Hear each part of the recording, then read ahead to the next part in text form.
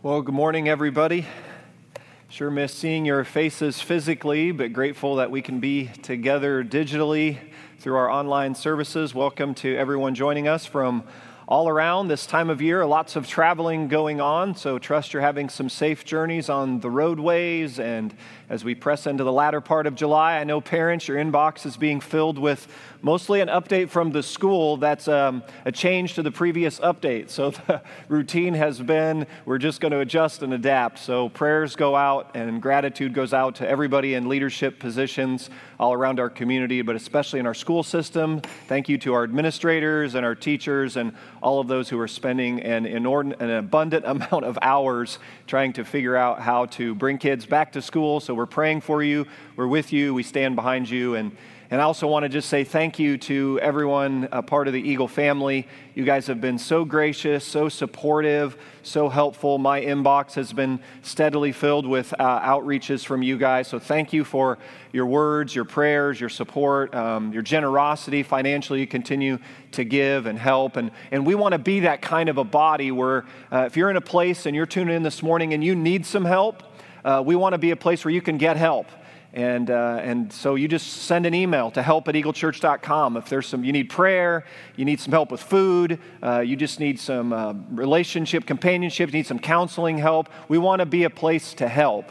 And then there's also a place if you want to give help.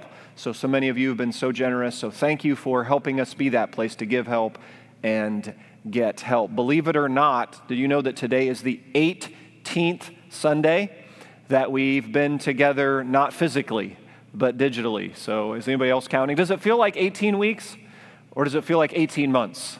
Maybe type in the chat room, 18 weeks or 18 months? I think I already know, but looking forward to a couple weeks from now. I'll say more about that at the end of the service. But again, thank you so much for staying connected with us as best we can during these days. If you have a Bible near you, open it up to John chapter 4. John chapter 4, we're continuing our series called Change. Justin did a great job last week in the book of Galatians. If you didn't get the message from last week, I want to encourage you to take some time and tune into that this week. And as he called us to the crucified life and asked the question, in what ways is Jesus calling us to die to ourselves and to experience the kind of change that's available in Him. And this morning I want to pick it up in John chapter 4.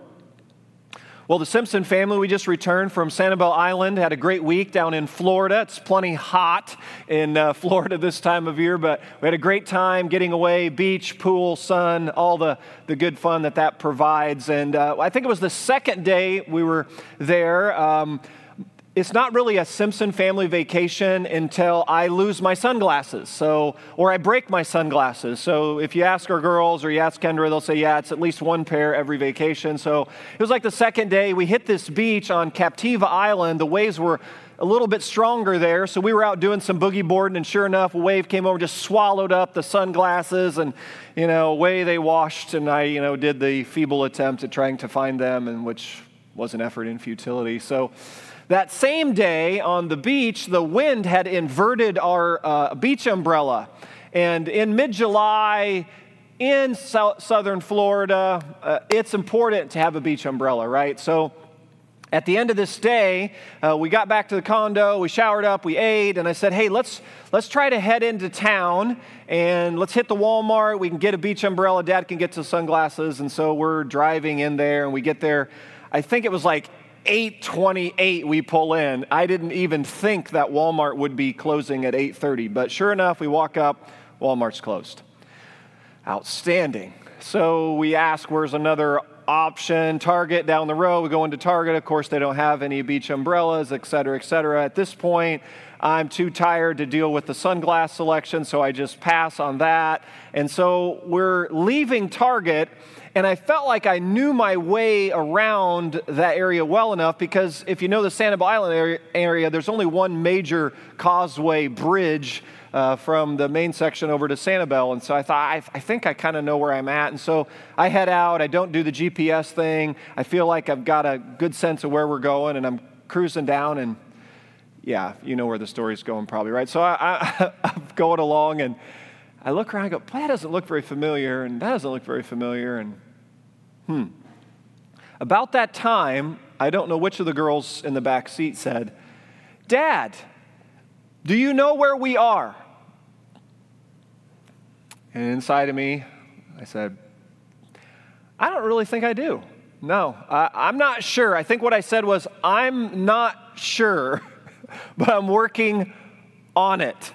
And at this point, because it had been a long day and I was plenty frustrated at that point, and I was just wanting to get back to the condo, and now we're lost.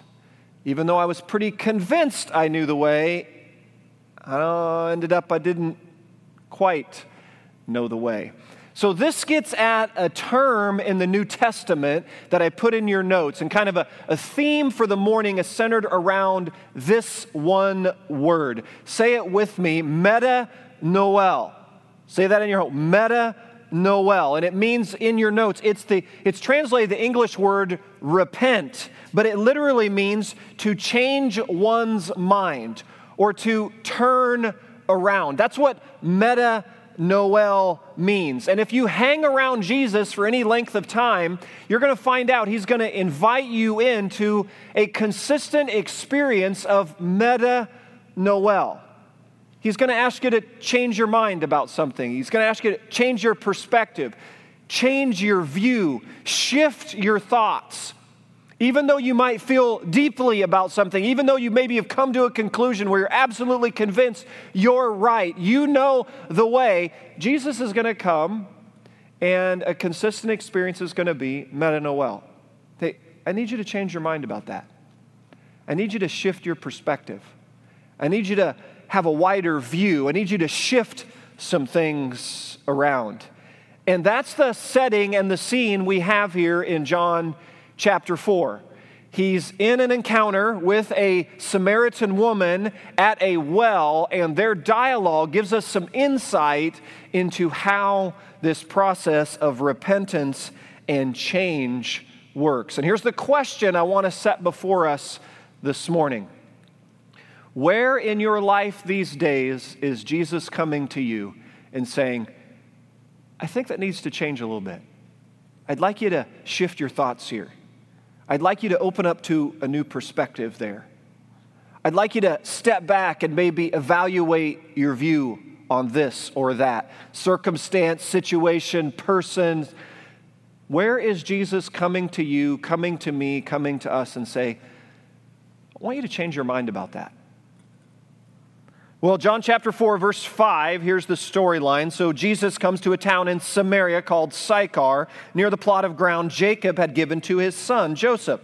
Jacob's well was there, and Jesus, tired as he was from the journey, sat down by the well. It was about the 6th hour. So 6th hour would be translated noon. So sun is at its peak. Here's a map geographically where Jesus is. So he's going from the south, he's going from South Judea up to Galilee, and he has to pass through an area called Samaria. So you can see it's a bit of a journey, and he's going through a territory that most often the Jews would have avoided. And the backdrop here with Samaritans is the Samaritans were seen as kind of a contaminated bloodline. They were known as kind of half-breeds. And the reason is they had Jewish roots, but back in 722 BC, when Assyria came in and ransacked Jerusalem, took a bunch of Jews captive, scattered them all over the face of that area of the known world, and kept a small remnant behind. Well, the Assyrians brought in a bunch of foreign nations with them, and eventually the small group of Jews that were left behind from that occupation, they intermarried with not only the Assyrians, but other neighboring nations. And that intermarried group, Samaritans. So the Jews' view of the Samaritans were they didn't stay true to their pure Jewish bloodlines. They saw them as kind of straying outside the lines. They saw them as less than fully human. They saw that it was to the point where a Jew wouldn't allow the shadow of a Samaritan to touch them because they believed the shadow would contaminate them. So there was a lot of racial hostility going on here. And Jesus goes right through Samaria, a Jewish man trafficking through Samaria, and now going to a well that he would have known would have been occupied primarily by women. So now here's a Jewish man in Samaria speaking to a Samaritan woman at noon at a well. And the setting is, here's a picture of what the well would look like. So it would be a covered space.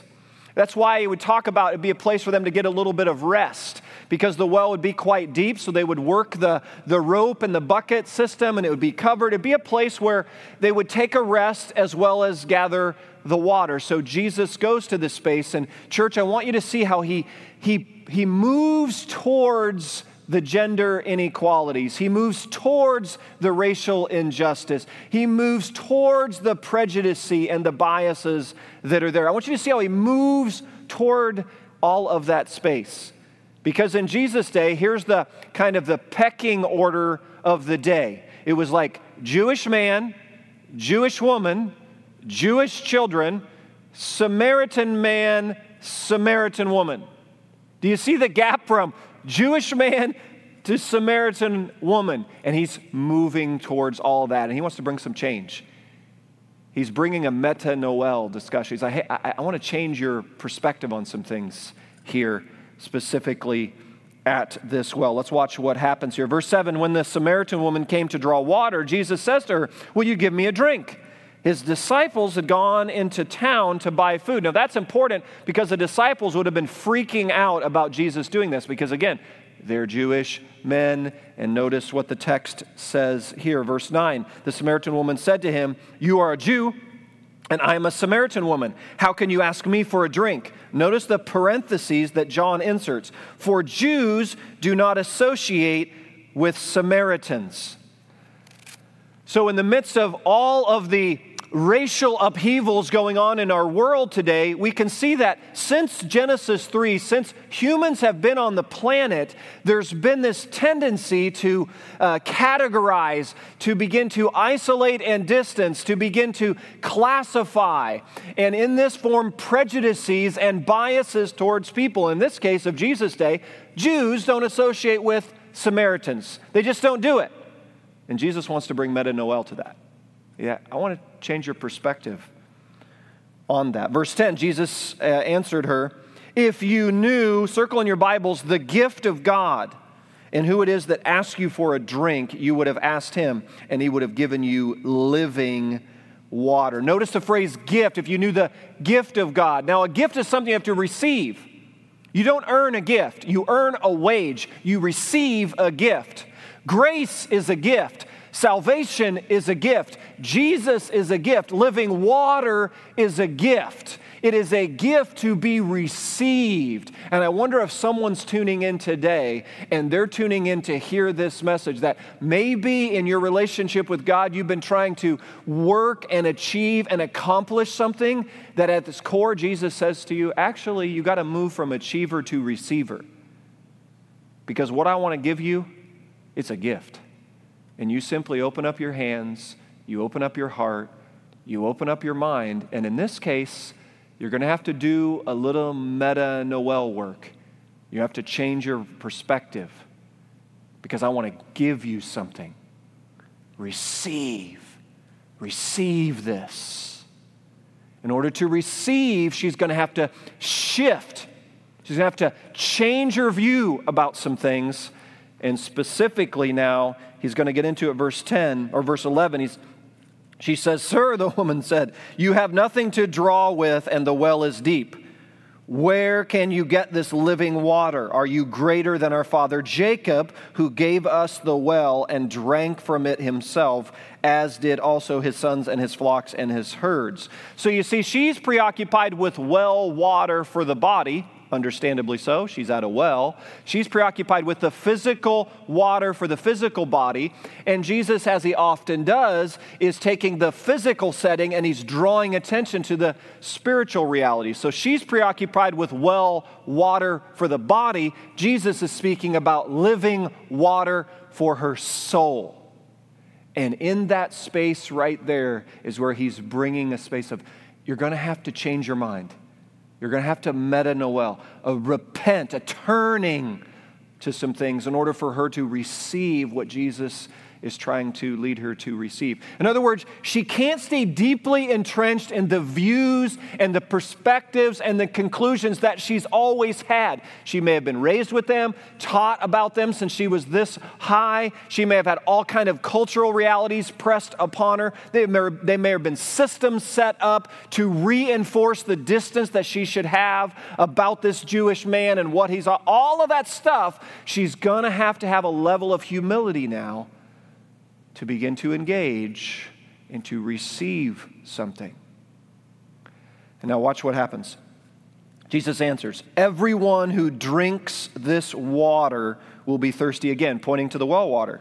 "But whoever drinks the water I give him will never thirst. Indeed, the water I give him will become in him a spring of water welling up to eternal life." So you see this? Jesus drawing attention to a condition.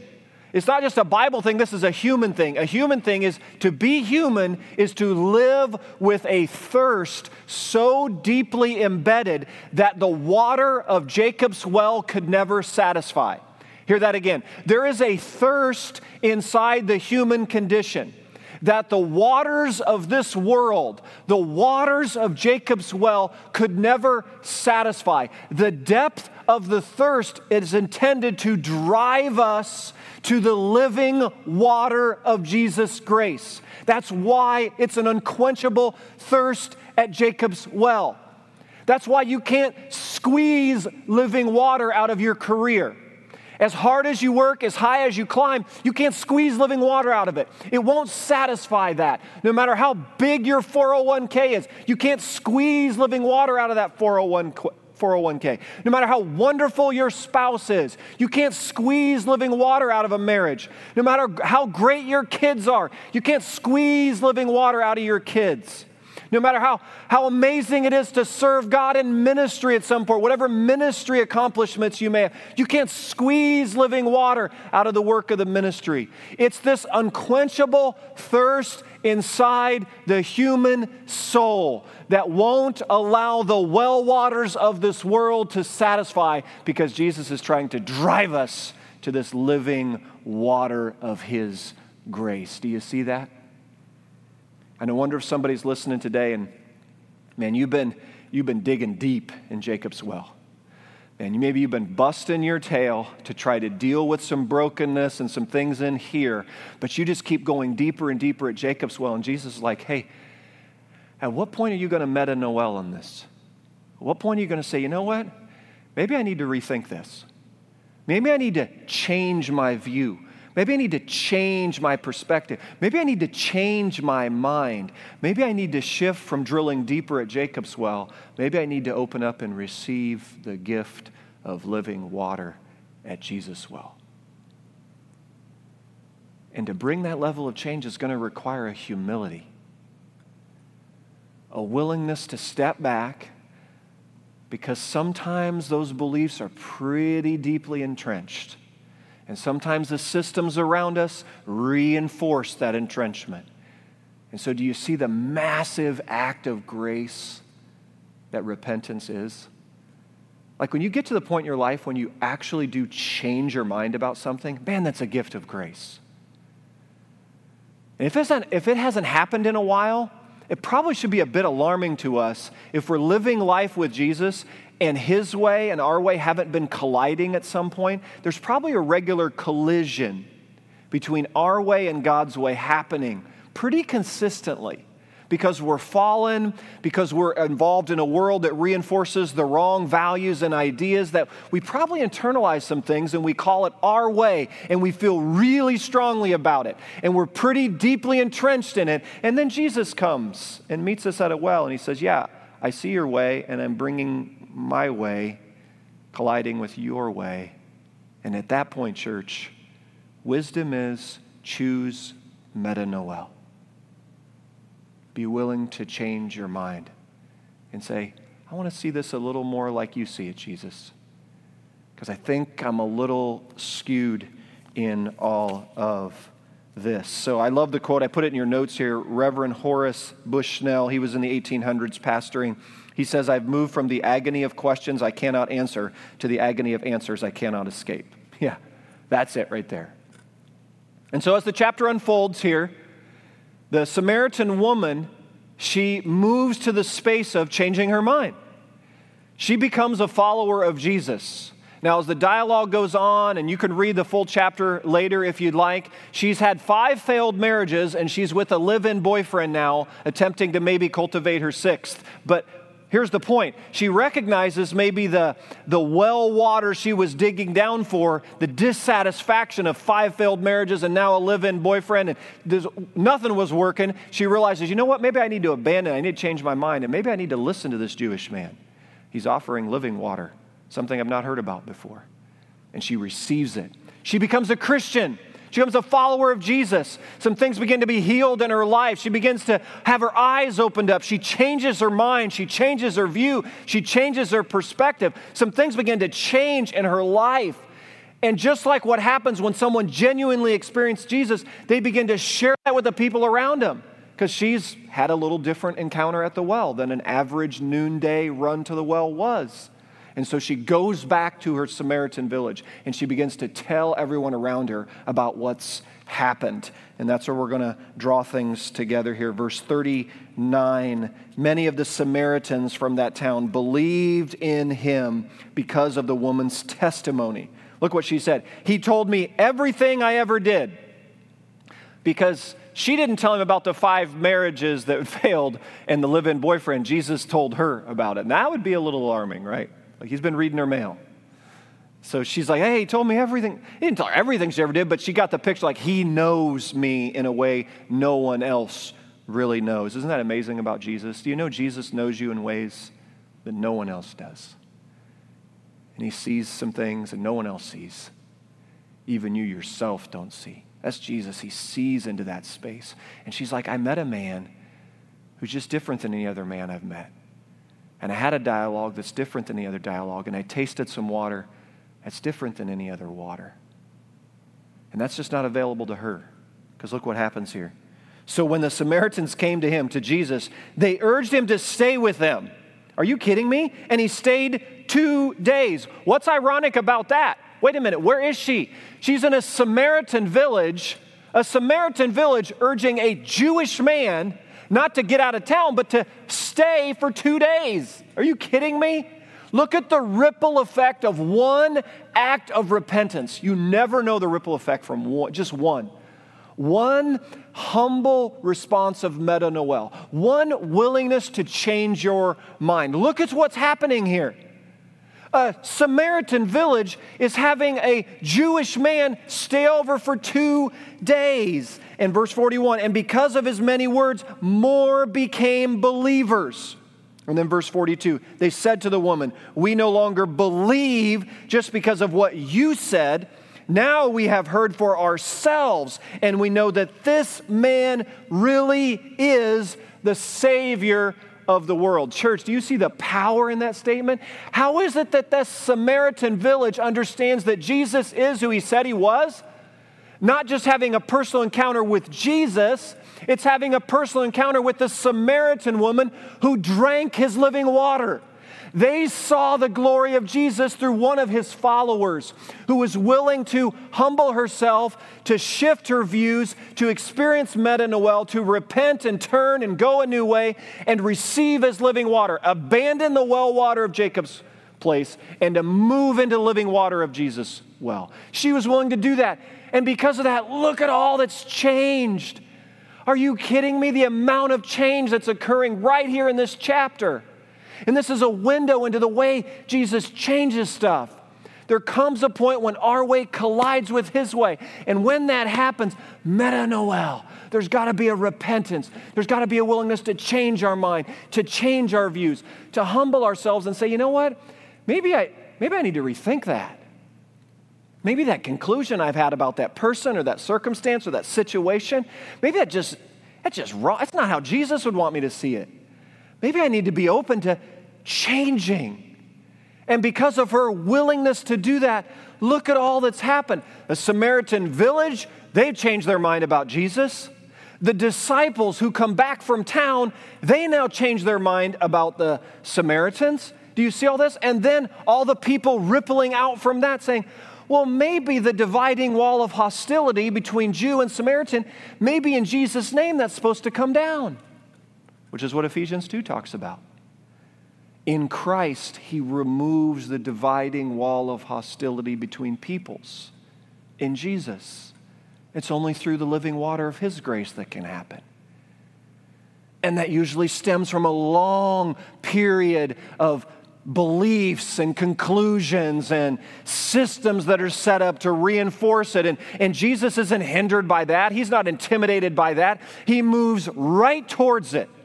He moves towards the cultural barriers. He moves towards the racial inequalities. He moves towards the gender iniquity. And he moves towards it all. And he says, I've got a new way for you guys to think about this. But it's going to require metanoia. And so, church, I can't help but wonder, as a country right now, could it be that one of the things God's doing in 2020 with our nation, and maybe not just our nation, could it be the nations of the world? Could it be that God is calling out to the nations of the world to change their mind about some things? The metanoia. To step back and shift our view. Have a little different perspective. To be open to change. Could it be that God is coming to the United States of America and to other nations of the world in the midst of everything else he's shifting around? Could it be saying, would you be open to change your mind? Because some of the ways you've been viewing, some of the conclusions you have, some of the beliefs that you feel so strongly about, in Jesus' name, they're just wrong. And they need to change. And if we'll be willing with a level of humility to move toward him in this, I think we'll experience what the Samaritan woman experienced. There's living water at his well that the wells of this world would never be able to offer. In fact, the only way we're going to see the systems of this world change is if we join that Samaritan woman at Jesus' well. We receive his living water, and then we offer that to a very thirsty world around us. That's how systems change. That's how the dividing wall of hostility comes down. There's not some new program. There's not going to be some new institution formed. It's going to happen when individuals like you and me and others all around the world say, I see my ways. I recognize some things I feel deeply about. And Jesus is coming to me. And his way and my way are colliding. And right here, I've got a choice. Metanoia. Am I going to change my mind? Am I going to let Jesus' views and Jesus' ways and Jesus' perspective and Jesus' heart begin to reshape mine? And church, I think that's what our nation needs. I think that's what our world needs. I think that's what our church needs. I think that's what I need. And perhaps it's not just on a global scale. Perhaps it's really personal for you this morning. Maybe this morning you feel like you're that Samaritan woman. Maybe you just tuned into a live stream because it's what you do on Sunday morning, and you find out Jesus kind of unexpectedly showed up this morning, and he's confronting some things maybe in your heart under your own roof, and he's saying, I need you to change your mind about that. I need you to shift your view on that. I need you to change your conclusion. Maybe there's a pattern of things that's been going on in hiddenness. Jesus sees it, Jesus knows, and he's moving towards you. And he's saying, hey, are you willing to set down the bucket out of Jacob's well? Are you willing to set that aside? And are you willing now to receive the gift of living water that comes from his well? Are you willing to? Worship team's going to come back up. We're going to do a closing song this morning, so don't run off. And if you're kind of distracted now with cooking preparations for lunch and all that, could you just pause the kitchen prep process and maybe set aside what the other distractions are going on around you? And would you just settle in with me for a few minutes here? And I just want you to reflect on, where is Jesus coming to you this morning and saying, I'd like you to change your mind about that. I know how strongly you feel about it. I know why you've landed on the conclusions you've landed on. And yet, this morning, by the Holy Spirit, Jesus is coming and saying, would you change? Would you shift? Would you move? Would you be open to a new way and a new direction?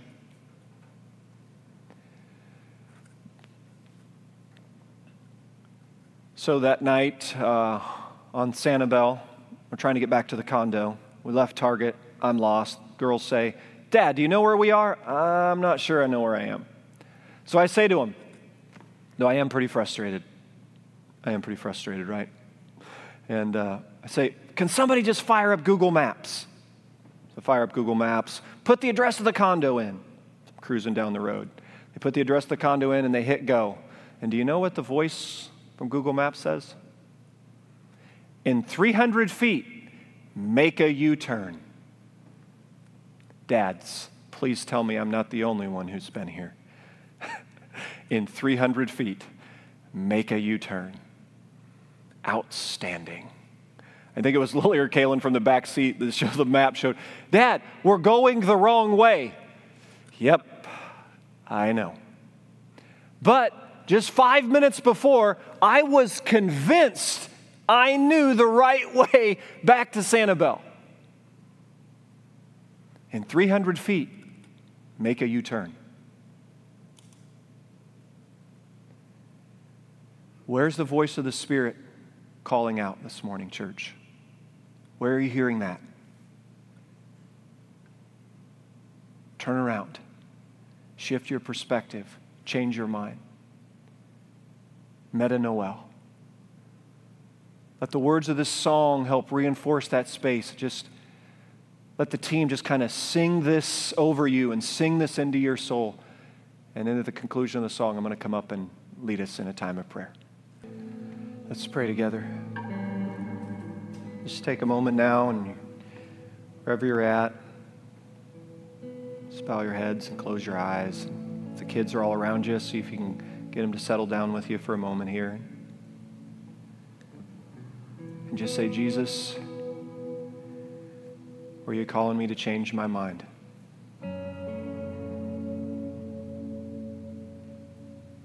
Where's the voice of the Spirit saying to you, that needs to change?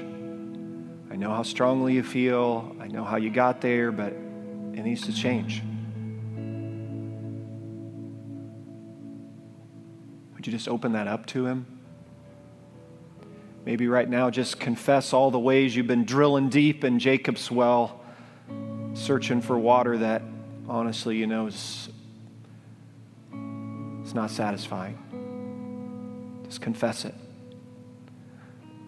Just say, Lord, I've been working so hard to try to figure this out on my own. And then just turn right now from that achiever posture, turn to this receiver, and maybe just open up your hands. Turn your palms up and say, Jesus, just want to receive the living water from your well. Just receive it. It's a gift He wants to give. Grace is a gift. Salvation's a gift. Living water's a gift. Jesus is a gift. He just wants to give to you. Just receive now. Just agree with that song we were singing, that nothing else will do. Just fill us with the living water of your Spirit, we pray. And Jesus, we just call out collectively for our nation. We lift up our country to you. We lift up the leadership, so many who are working tirelessly. And we pray you'd fill them with wisdom, and that they would seek you, that they would humble themselves before you, that all the ways you may be coming to us as a country and to the nations of the world and saying, this needs to change. I pray for a mighty movement of your Spirit to bring repentance, Lord. That as a country, would we have a heart of repentance for the things that need to change? Would you bless us with a gift of humility to receive that? A teachable spirit. Would you remove the dividing wall of hostility between groups of people that's just simply been there too long?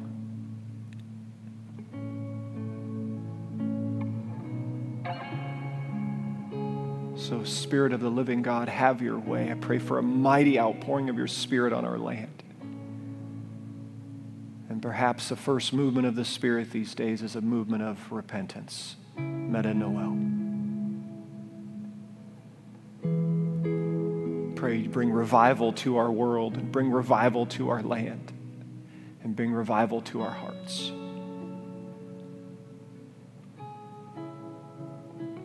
Change what you want to change. We simply open up to you. Have your way.